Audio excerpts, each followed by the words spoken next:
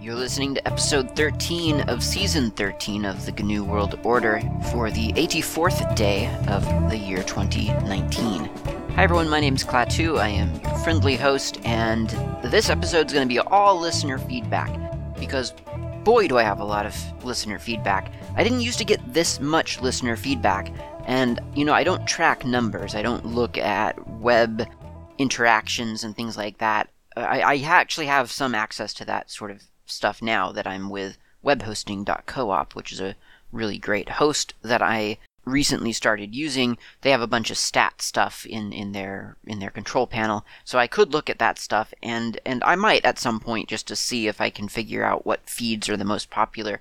But those numbers always they feel fake to me. I don't really know what to make of the numbers that I see in stats, so I don't really look at stats that much. So I have no clue how many people are listening, but judging from the jump in listener feedback, I've got to admit something must have shifted. I don't know if it's the fact that I'm a weekly show now, whereas for 11 seasons prior to this, I was not a weekly show, so that might have helped. It might also be that I was recently voted the most popular Linux podcast by linuxquestions.org forum users. That's quite an honor, actually. I'll have to be honest with you, because linuxquestions.org, well, certainly it was the forum that I knew of when I first started using Linux. That was the place to go. Frankly, it still is. If you want real answers within a reasonable amount of time, linuxquestions.org is a great place to go. I'm not saying like Stack Overflow, like the unix.stackoverflow.org or whatever it is, isn't a great place. It's got things going for it as well. But linuxquestions.org is a well-established community of serious Linux users. So it was pretty neat to find out that in their yearly poll, my show was voted the best Linux podcast. I have been mentioned in other Linux-centric media before, but the sort of the tagline, the blurb about my show is usually something like, it's an acquired taste, or it's a little unique. There's always this sort of caveat and sort of warning about getting involved with the GNU World Order. Just know it's not for everyone. So linuxquestions.org saying, yeah, this is the best around right now, is pretty cool. Of course, it can't last. Next year there will be someone else, and that's the way that things are. But for this year, I have been voted the best, so that's good. Or maybe it was actually for the past year. The best years may be behind me now. Either way, it was cool. So anyway, let's get started with the listener feedback, because we do have quite a bit to get through, but they're all hugely interesting. The first one is from Alexei from Russia. He emailed earlier, and he talked about coffee so much that he inspired me to do episode 1310, entirely about coffee. Well, it wasn't entirely about coffee, huh? I did about 30 minutes maybe on coffee, but he emailed me again about Flatpaks and about Snap. It is if I was to print it, it would probably be like 30 pages of text. So I'm not going to skip it, but I'm going to skip it for now, because it is such an interesting email, and I've been doing so much with Flatpak and AppImage lately that it really, really, really wants to be its own show. So what I'm going to do is I'm going to open up Emacs right now, and I'm going to make a note to myself in org mode to do an ep about Flatpak, AppImage, Snap, RE, Alexei. There. That is now a to-do list, so you will hear that very, very soon, I'm sure. Okay, so next up is an email from Ronald, and he says, your ongoing segments discussing various components of a Linux installation is a really good idea. Thank you, Ronald. Everyone seems to agree with you, and, I don't know why, I feel like in previous episodes, I've gotten email, maybe it was just in real life, but I've gotten email from people saying, yeah, this is a great idea, keep doing this. And I feel like I keep thinking, oh, this is such a surprise, like people are really liking this. But I kind of sat down with a good cup of coffee earlier today and thought how silly it was to be surprised by that. This is a Linux podcast. That's what people, like you, my dear listener, you are listening to this show right now because you want to hear about Linux. So the fact that I am covering Linux programs in detail on the show and that you enjoy that really shouldn't be a surprise to either of us. So I'm glad that we're all sort of on the same page about this. Okay, so Ronald says the segment about tar might be worth revisiting with a nice benefit when combined with bzip2, that of better compression than achievable with zip. Now that's a bold statement, right? But he's got the proof to back it up. Listen to this. He says, when multiple files, let's use JPEGs since they're already compressed, are present, and the images are similar or duplicates, then zip can only compress individual files, and not very much, or the zip archive is actually larger than the individual files, which this is Klaatu again, that does happen sometimes, like especially if you have something that you've compressed as much as something can be compressed as it is, and then you put into a zip container, you're adding, admittedly, a small overhead, but you're still adding an overhead to compressed files, and so sometimes it can come out nominally bigger than the thing that you compressed. He continues, tar combined with bzip2 can look at the joined together JPEGs, see the similarities across files that zip cannot see because it does files individually, and achieve a better level of compression. Here's an example of two identical images and a zip archive of them, and then a bzipped tarball of them. So this is super interesting, dear listener. So we've got 73,000, well, I'm just going to kind of round up.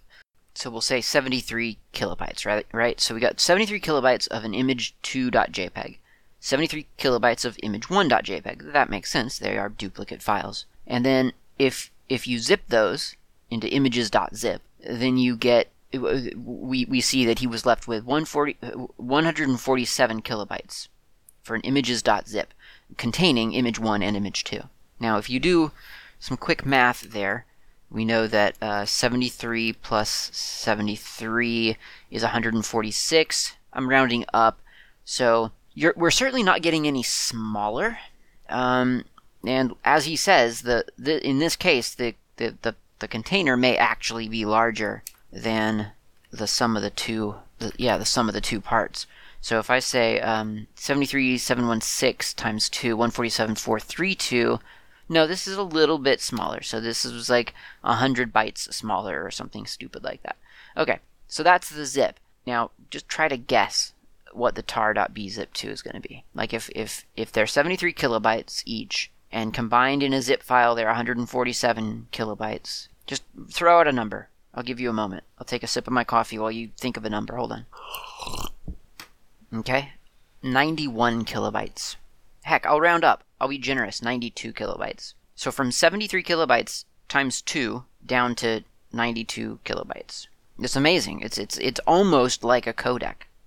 I think that's really, really cool, and I had no idea that bzip2 was capable of doing that. I didn't know. I mean, it makes sense. It makes absolute sense. I mean, if you have a data set that is in a container, then why not compare all of the data and find similar values, or rather the same values, and then simply use one value where you used to record 12 or whatever. So yeah, it totally makes sense, and it's kind of funny to me that zip, at least natively, now I don't know if it's probably written within the zip spec or whatever that it can't do that. I guess I would be kind of morbidly curious to know how a tool like 7-zip would do, or even gzip. I mean, are those different? I don't know. So either way, super, super interesting. Thank you very much, Ronald. That was really, really good to know about. Okay, next up is Carl. We're going to hear from Carl a couple of times, but this one is kind of an older one. So I've been recording some in advance, so the listener email does tend to pile up. And that's why sometimes we hear like a bunch of listener email kind of all at once. It's just because I will sometimes record 2 or 3 episodes all in one day, and that way I'm sort of ready for the next 2 or 3 weeks. And this is just me catching up with listener email. But this is a bit old. It's from Carl. It's kind of tagged on to a bunch of other stuff that he and I were talking about Slacker Media, which is my multimedia on Linux tutorial site. So He says, I just finished the Podwrite episode from early last year. I'm about out of episodes in the Google Podcast app on Android. Looks like they only go back to 1st January 2018. And that is true. So, first of all, you should know that Season 12 was the beginning of the weekly schedule. So anything before that is not weekly. There are going to be drastically fewer episodes previous to Season 12. And less than half per season. Where the term season is an arbitrary division that I would come up with just to sort of delineate the roughly, they sort of map to a year per season, but not exactly.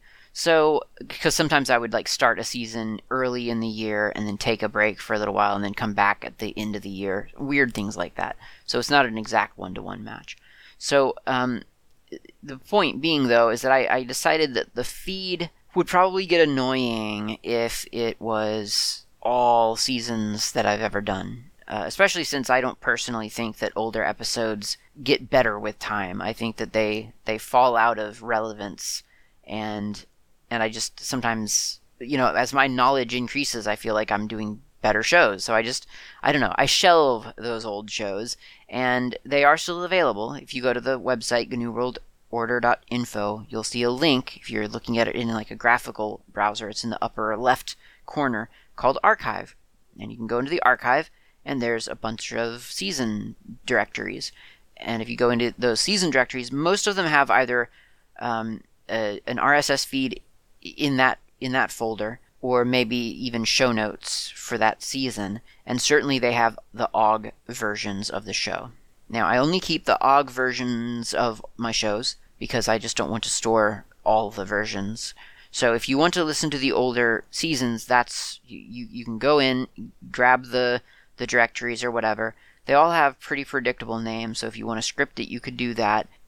Point is, they're there. If you want to listen to them, you can. If there's a huge demand, and by huge demand I mean more than 2 people, I can spend a little bit of time to generate a big archive RSS feed, but it would require multiple requests for that, because it would be effort, and I would only want to spend the effort if I knew that people were going to actually use it and find a lot of value in it. Because otherwise, you can just go to the season, grab the individual RSS feed, or just grab all the episodes and then listen to them at your leisure. Okay, so that's that. From Ken Fallon, who is someone who's been listening to my show for ages and has sponsored me in a variety of ways, I got a message saying that the sound quality of the most recent episode, which I think was 1310, was physically painful for him to listen to. So that is, of course, in stark contrast to a couple of other feedbacks from other people that say that the volume has gotten a lot better for them. So I feel like this is probably a byproduct of attracting a couple of new listeners, which is very exciting to have new listeners. I'm hugely excited to have more people on board. I mean, that's why I do the show, so that people can listen to it. So it's really neat that people are listening to it. But I think as a side effect of that, I'm going to start seeing more of a conflict of opinion, or a clashing of opinions. Maybe conflict is a bit strong, but just differing opinions on what is right and what is annoying. So, for instance, Pierre himself, from I think last week or 2 weeks ago, emailed saying that reading out long commands was kind of silly. And in fact, Carl, as I said, we'll hear from him a couple of times. And Carl emailed me recently and said, I feel compelled to write you and register my respectful dissent. I'm glad it was respectful, because I wouldn't want to foster an environment of disrespect. Respectful dissent to Pierre's feedback from last week's episode, specifically the part about it not being necessary to read long snippets of code. On the contrary, that's one of the differences that immediately jumped out at me compared to other Linux-centric podcasts, and I really like it. I usually listen in the car, commuting to work and back, and it may sound weird, but I try to visualize myself typing in the terminal as you are rattling things off. I'm diligently working my way through the GWO back catalog in reverse order, and I'm showing no signs of slowing down, so your formula works for me. I feel like this is Klaatu. I feel like my sentiment echoes Carl's. To be honest, I know that I've gone back and listened to old episodes of mine on Hacker Public Radio specifically. Usually because I did something on Hacker Public Radio that I need to remember how to do later, so I'll go back and listen to the episode. And I love it when I read out the commands because it's all self-contained. All you need is that episode. You don't need to go hunt down show notes or copy them or anything like that. They're just there. So I do like, I would love to have them as show notes as well, so I don't have to listen to the episode. I can just copy and paste out of a show note. But other times I do want to hear the rationale behind it all. And so having it all self-contained, I do quite like. And as I was saying, it should be no surprise that people enjoy hearing the commands because it's a Linux podcast, and that's what people are here for, presumably. That being said, I understand what Pierre is saying, and I certainly sympathize with Pierre for not wanting to hear long commands that just, after a while, they basically start to sound just like random letters and numbers being thrown at you. But I feel like I'm going to keep that up. That's a keeper, I think. And I think other people probably agree, because Carl's not the only or the first person to say that they like that about the show. So anyway, back to what Ken was saying. Difference in opinions. People have different eardrums. They want to hear different things. They don't want to hear other things. And so I'm trying to adjust levels so that it is louder than it has been previously, but not sharp, as it were. I don't want it to stab into ears at all. So I'm working on that. Bear with me as I adjust and make little fine tunings here and there.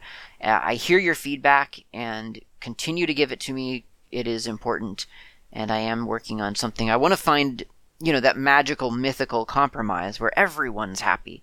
And I know that's probably not, 100% possible, but I think it's a worthy goal anyway. All right, so it's almost time for a coffee break, and I think there's really only one way to go for this coffee break, and that is an ode to coffee. I bring this up because Brian in Ohio sent me his son's homework assignment, which was to do sort of a poem, which was then formatted.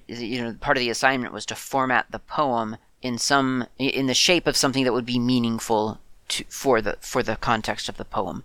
And so I'll post this on the site as a little picture. It is a poem about coffee, a non-metered poem, I don't think. I'm not detecting one anyway. In the shape of the text has been shaped into the shape of a coffee mug. And I'm going to read it now as we go into our coffee break. Pot of coffee sitting in the coffee maker, sending its sweet smell through the kitchen. When the alarm clock sounds and the master is awake, the sound that greets him on the stairs is the sound of his ever faithful coffee maker.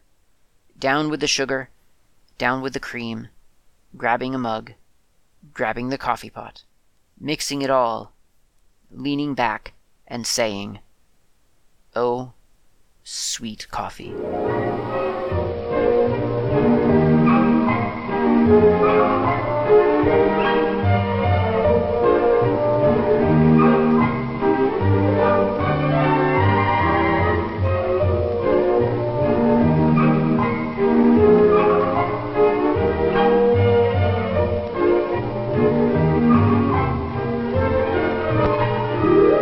Beautiful poem, wasn't it? And hopefully you do have a beautiful cup of coffee right now, because we have more stuff to talk about. This email, I'm just going right up the list, pretty much. So this is all sort of in chronological order of when I received these things.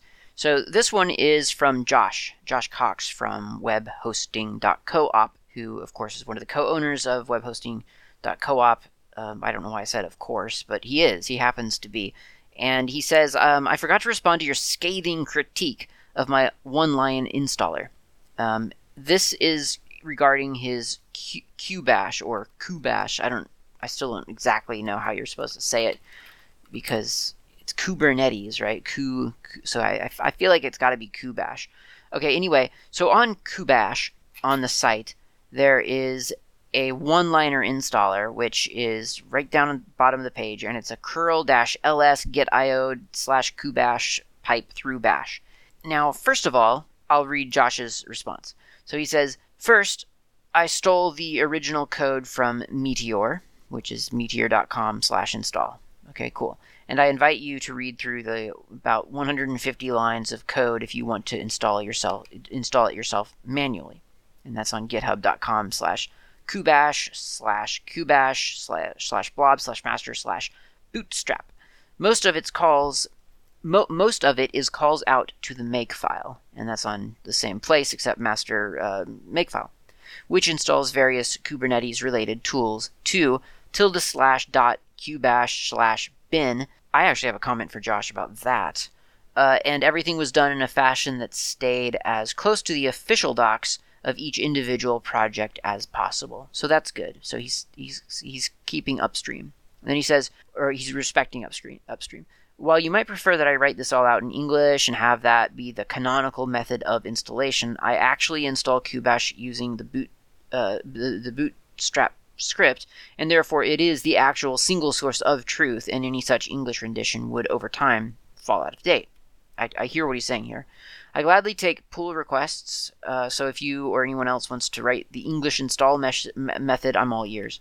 P.S. I think we have decided to give... Oh, that's a different topic. Okay, so I'm going to stop there for a moment. So I think what he's saying here in the email is actually not what I was... He's countering a thing that I wasn't actually saying, I think. So he thinks, I think he thinks that I think there should be a sort of a document explaining what the installer process is. And I'm actually not saying that. I don't think there needs to be a slackermedia.info version for Kubash. That's not what I meant. Because people can read the install file. Like they can go read the script, and I realize that, and that's a great thing, and that's a great thing about open source. And I hope that in my podcast and in my other things that I put out online, it's clear that I encourage people to do that. Going back to the source, that's always the right answer. You can never go wrong with that answer. People have any question about anything, saying, let's look at the source. You might not understand the source, but let's at least look at it together, or let's go find someone who can explain it to you, or do whatever you need to do. But the ultimate answer to any question in open source software is in the source code. I mean, it's just a self-evident truth, right? And again, you might not necessarily understand what you're looking at, but certainly if you look at it, you never know what you will understand. You might find helpful comments in there, or you might just find that, yeah, okay, I don't understand it. Now I'm going to go I'm going to go ask around to see if I can find someone who does know the source and can answer this question, which would be like a bug tracker or something usually. So that's fine. I don't actually think that there needs to be an English version of the installer. The thing about this, and frankly, the reason scripts exist at all is because people shouldn't have to manually install stuff, right? That's what a script is. It's an automated task to alleviate repetition. So that's important, and I respect that. The thing that I'm not feeling comfortable with here is the fact that we are taking this process. You go to a website, you like what you see. You think, maybe it is something I want to install. I'll download the source code and take a look at it. If it appears authentic and safe, I will install it on my computer. So that's the normal process. And this kind of thing where you just give someone a single one-line install command that they can just paste into their terminal, it reduces all of that to, this looks like a pretty site. I will let them install whatever they want to on my computer. That seems dangerous to me. And when I say it seems quote-unquote dangerous, I mean if good guys do that, and we normalize that as a valid install method, then it's going to be that much more difficult for a certain subset of users to raise that little warning flag when they come across a bad guy site that does that. Because as long as the site looks like a valid open source project and it's got the GitHub icon in the corner and it says fork me somewhere, it's got that one line install, so just do that. That's just my opinion, of course. Josh continues in his email and says, I think we've decided to give another go on Open Public for Town Hall, though we are still looking to the future with a blockchain voting system. Now this is Klaatu again, that sounds really cool. A blockchain voting system sounds very, very reasonable, and in fact it sounds like one of those things that the blockchain is actually designed for. Like, that's the perfect use case of blockchain. There was a lot of excitement for a while, and maybe there still is, but I'm insulated from that now. There was a lot of excitement. I remember in real estate, someone was saying, "Oh, blockchain's huge for real estate," and just I was at a conference once, and just everyone was talking about blockchain and all the different ways they could. It was insanity. It's like, okay, everything's going to be blockchained now for no reason. It was really strange, but a voting system based on that to track who's actually voted, who's not voted, who's tried to vote more than once, that sort of thing. I mean, that's a great idea. Sounds perfectly reasonable. Now, I technically want to hear more about coffee, but I got enough responses happily about the coffee episode that I think I can actually make like half of an episode just about listener feedback about coffee. So I think that's what I'll do. And in fact, I'll add that to my little Emacs note here. Half episode about coffee feedback. Cool. However, I do have feedback about food. I realize that coffee is not food. I learned that one time when I tried to live off of it for extended amounts of time. And this one's called, it's not called anything. It's from Donald. And Donald sent me a link to Hack-A-Day, which in turn linked to a site called bofh.org.uk. And in 2019-0225, I'm not sure what kind of numbering system that is, but 219/02/25. Oh, you know what I think that might be is some kind of arcane method of tracking days. Yeah, I think what they're actually meaning, they're referring to in this number system to the 56th day of 2019. So anyway, 2019-0225, Baking with Emacs. It is a bakery in England, presumably, because it's a UK site that runs off of Emacs. And you might think, oh, that's cool. He must probably have like a nice little org mode thing to keep track of stuff. No, it goes way beyond that. Specifically, he's using Emacs and PostgreSQL. And he's got this great quote, this guy. This isn't Donald, by the way. This is a link that Donald sent me. So it's just some guy.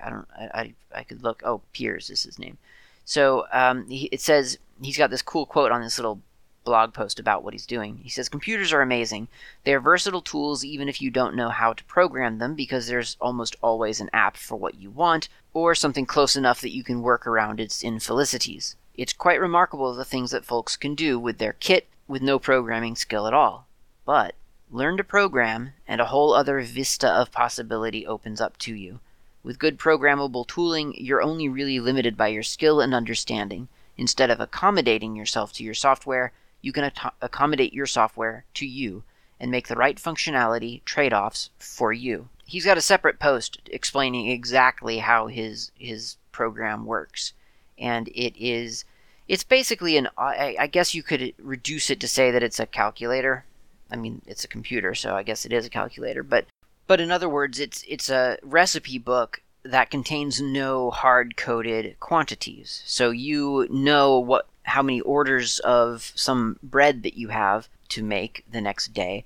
So you can, the night before, type in your query. I want to make 5 loaves of this and 6 loaves of that. And by joining different components together from the database and looking at what what the unit requires, it returns the quantities of the ingredients that you must use in order to produce a starter for, that loaf and this loaf, or that kind of thing and that other kind of thing. So you're never adjusting quantities, because that's your recipe book is just providing those quantities back to you instantly when you're looking up the recipe. And that's pretty amazing.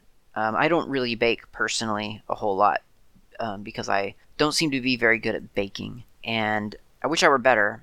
I do make bagels and pretzels, soft pretzels for myself, because I can't find them really in New Zealand. I mean, they're here. They're not as good as they could be. So I make my own, but I don't count that as baking. That's not really that complex. So yeah, it's really neat. I don't know. It would be great if he open sourced his software, to be honest. But maybe he doesn't want to do that, because then it would be a thing that he had to manage. So I can understand why he would possibly just want to kind of keep it in his bakery, because it's really a thing that is running his bakery rather than a thing that he's doing, to provide the world with a dynamic recipe book. But there is some sample code on his site, and he does it in a really intelligent way. So it's pretty cool. Yeah, you should check it out if you're at all interested in programming or Emacs or Postgres. So thanks, Donald, for sending that link my way. That was a real fun read, that one. There are yet more listener feedbacks. I'm going to skip over a couple of them for now because some of them are quite extended. Some of them are very long, and so I'm going to save them either for later or for a lot later, depending on the topic. But one I'll talk about right now is from who's this from? O. Just O. Just the letter O is the email. Oh, Daniel. Sorry, Daniel. The email says just O. Okay, so he says, thanks for all the podcasts. It's been entertaining, sometimes enlightening. That's pretty good. I'll take that. Entertaining so far, and sometimes enlightening. It's not always enlightening. I mean, I wouldn't believe him if he'd said it was always enlightening. So it says he says, in almost every episode, there's a statement that makes me go, yes, exactly what I think too. And it's not something often repeated in the Linux communities. Oh, that's interesting. I find that interesting and surprising. But that's cool. It's great to know. Today I particularly enjoyed your comparison of data backup strategies with real life and trying not to own too much stuff or data. Yes. Okay, so he says, about the Grav CMS. I have been using it myself some time ago, maybe 2 years, and very much agree with both your praise and criticism. Essentially, flat file does not necessarily mean free from bloat. And I think I can vouch for that at this point. So he continues, 2 years ago, Grav was something between beta and mature. I became aware of that very early on, when I could still easily have dropped it for something else, but decided to go with it.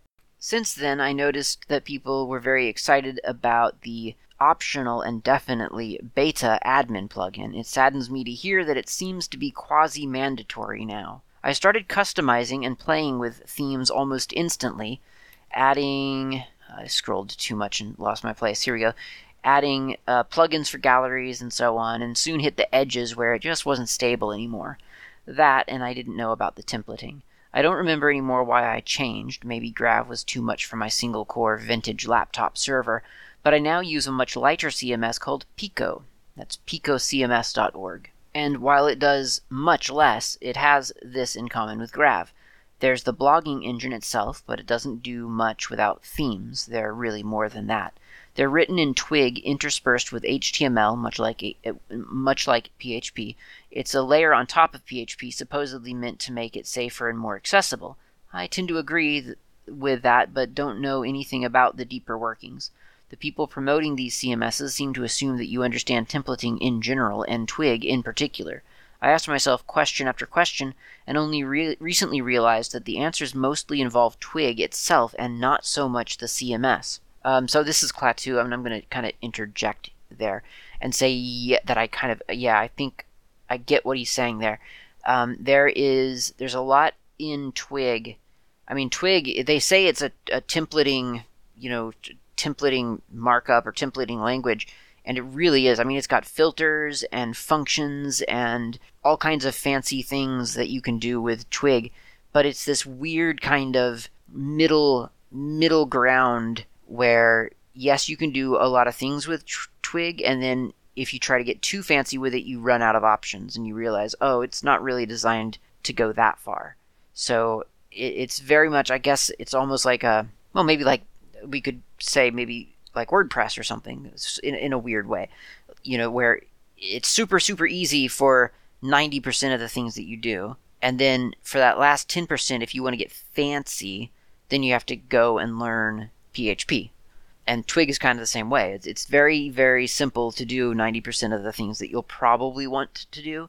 And then suddenly you'll get this idea, oh, wouldn't it be cool to have this thing in that corner? And then you realize that's not something that you can do with Twig. And you have to rewrite the PHP that's generating the page itself. He continues, Daniel does. Anyhow, Pico does much less than Grav, but the structure is very similar. Twig templates and a content folder with markdown files, each containing a header with YAML metadata. I could not find the issue and pull request you mentioned, but I tried to put an error into one markdown file's YAML metadata, removed a colon, and the page in question disappeared from the blog, but everything else still works. This is for Pico now. And I don't get to see error messages containing internal paths, but I remember this behavior from Grav, and I'm pretty sure it could be switched off. I'm not so sure about that, Daniel. I mean, it might be able to be switched off if I go in and modify the PHP, but I don't think that they've got that available because the bug report is not. It doesn't say anything about that.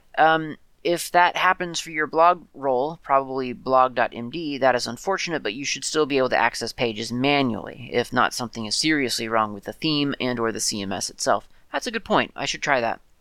If, on the other hand, you have an error in one of your templates, in my opinion, they have to be written just as carefully as a shell script or some other program. You have to test for missing files. Sounds like the person who made that theme did not do that properly.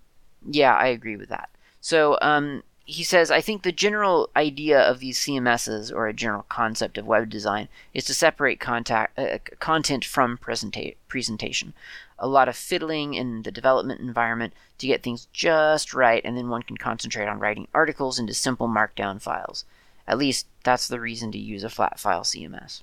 Yeah, I agree with everything that Daniel says. Well, almost. And I think Grav... Yeah, it very well could be down to the theme designer. You know, it could be the theme that I'm using, and I guess a little bit more testing with different themes would have been a smart idea. It never occurred to me at the time, so maybe I'll work on that. But there was actually some activity on the bug that I filed about one of these problems. So we'll see if that renders anything. It may or may not prompt Grav to re-look at that problem rather than just saying, well, you should use the admin plugin. And if not, that's fine. I'll probably still use Grav for at least the short term because it is what I have set up, and I've spent quite a lot of time and resources setting it up the way that I want it to be set up. It's just I'm gonna have to spend a little bit more time and resource to set up some safeguards for failure. And I will look into the ability to disable revealing internal paths and so on. But I'd really rather just not have the site break. That would be excellent. That would be the desired result. But we'll see. We'll see how that goes. And it's good to hear about Pico or to learn about it. I think when I was initially investigating what I should use, I did come across Pico. And it probably just looked so similar to Grav that I figured, well, I might as well go with Grav because I had a pretty good experience with it previously. I kind of liked what they were doing. They seemed like a healthy project, so I went with them. I mean, I don't mean to talk in the past tense as if though I have changed my mind about any of that. I'm just saying that when I was investigating, I imagine that that's one reason that I went with Grav over something like Pico or any of the others. Like I said the time that I was talking about this, Jekyll or whatever. I kind of knew Grav already. I liked what they were doing. I felt pretty confident about the development habits, so I went with Grav. It's all a process. I'll figure it all out. It'll be fine. And I recommend checking out some of these CMSs if you're if you're thinking of throwing a website on the internet. Some of these are really, really nice. They're fun to play with. You get to get in there and mess around with PHP and Twig and a little bit of Markdown. It's different. It isn't like the old days of reverse engineering HTML. It's the new days of reading up on Twig templating and learning new Twig functions and figuring out which PHP variable contains the thing that you want to stick into your website at that point, and then you filter it through your Twig thing. And so it's totally different. But if you're looking for something that's kind of fun and cool for a website where you're spending your time modding someone else's framework rather than trying to invent your own, it is definitely something to look at. And to be honest, in the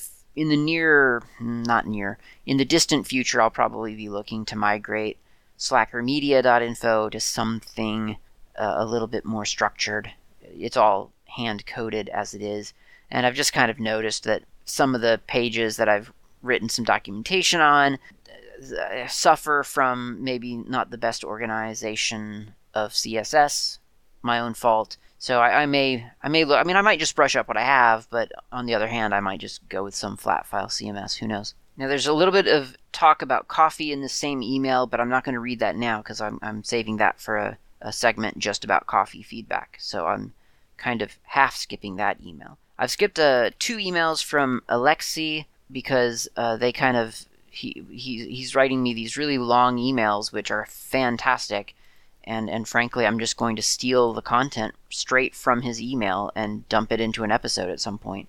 I mean, not exactly, but certainly he wrote me about Grub, which will be perfect for when we get to Grub in the Slackware package set. And he wrote me an email about Flatpak, which, as I've already said, is something that I need to speak about anyway, so that'll be in the future. And I'm sure some of his, well, I know some of the things that he told me about will be featured heavily, because some of the stuff was completely new to me. It was very, very, very cool. Let's see, I think I got like two feedbacks on Mastodon, which is, if you don't know what Mastodon is, I'll just really kind of quickly say it's basically the open source social network that evolved from Identica, which itself I think was kind of an open source answer to Twitter, maybe. Mastodon, I guess you could liken it to Twitter, but it feels a lot different, to be honest. It's I mean, in part because it can have more than like whatever the character limit is on Twitter,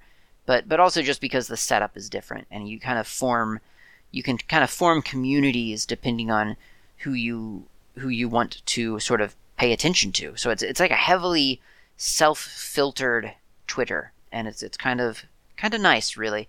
So you should check it out maybe if you want to. Mastodon.social, I think, maybe. Mastodon.xyz or Fostodon.org. That's a good one. So there's a bunch of different ones, but you sign up for one, and then you can sort of talk across the network at different instances. It's a federated network is what they call it. So anyway, some guy named Ephraim wrote me and said, Joey Hess wrote an interesting ... pager a few years ago, which I don't think gets enough attention, and that is joey.name/code/scroll. So this sounded pretty interesting to me because I was talking about more and I was talking about less, and I think I might have mentioned most. And so scroll, okay, I thought, yeah, I should try that. So I went to the page, joeyh.name/code/scroll, and yeah, it's not exactly a pager. It in Scroll, you're a bookworm that's stuck on a scroll. You have to dodge between words and use spells to make your way down the page as the scroll is read. Go too slow and you'll get wound up in the scroll and crushed. Scroll was developed in 7 days during the 2015 7DRL challenge. It is written in Haskell. By the way, Scroll is also a functional Unix file pager like Less or More. So I have not tried it because I have not... I don't have a full Haskell stack on my machine, and I saw that and I thought, I'm not going to do that. Nothing against Haskell, but it's just it really is kind of a beast to load onto Slackware. You have to compile a bunch of stuff from source. Well, you don't have to. You can download it from someone else who's built it, but it's a lot of stuff, and I wasn't up for it, so I have not tried it. And I probably won't now that I see that it's actually sort of a little video game, and yeah, it doesn't seem all that serious. But it was still a funny and it was a good comment, and then it was funny when I found out that it was the full story, like what it was. So thank you very much for that, Ephraim. Kaito says that he thinks that I'm over editing the cadence of my speech on the podcast, and that is, I think, a side effect of the sort of the truncate silence filter or effect on Audacity. And I do that because I know that a lot of people try to get through as many podcasts as they humanly possibly can. I myself do the same thing. These days, I don't listen to podcasts at one speed. I listen to them at 1.5 or 1.25 or something like that. And so I figure, well, I should just edit out the big pauses and stuff like that. Maybe I'm overdoing it, so maybe I'll cut back on that a little bit, or rather not cut back. And hopefully I'll maintain the normal way that I speak. I imagine that the way I speak is really annoying, though, because it's just, I go slow, I stammer, it's really annoying. So I think the more compressed it can be, the better. But yeah, I'll step back from that a little bit. I'll ease up on that a little bit. So thanks for that feedback. It's very helpful. Okay, I think that's it for this episode, honestly, because if we venture any farther into any other email, it would be another episode, and there's no point in doing two at a time. So that's been the listener feedback episode for this sort of cycle. Thank you very much for listening. I will talk to you next time.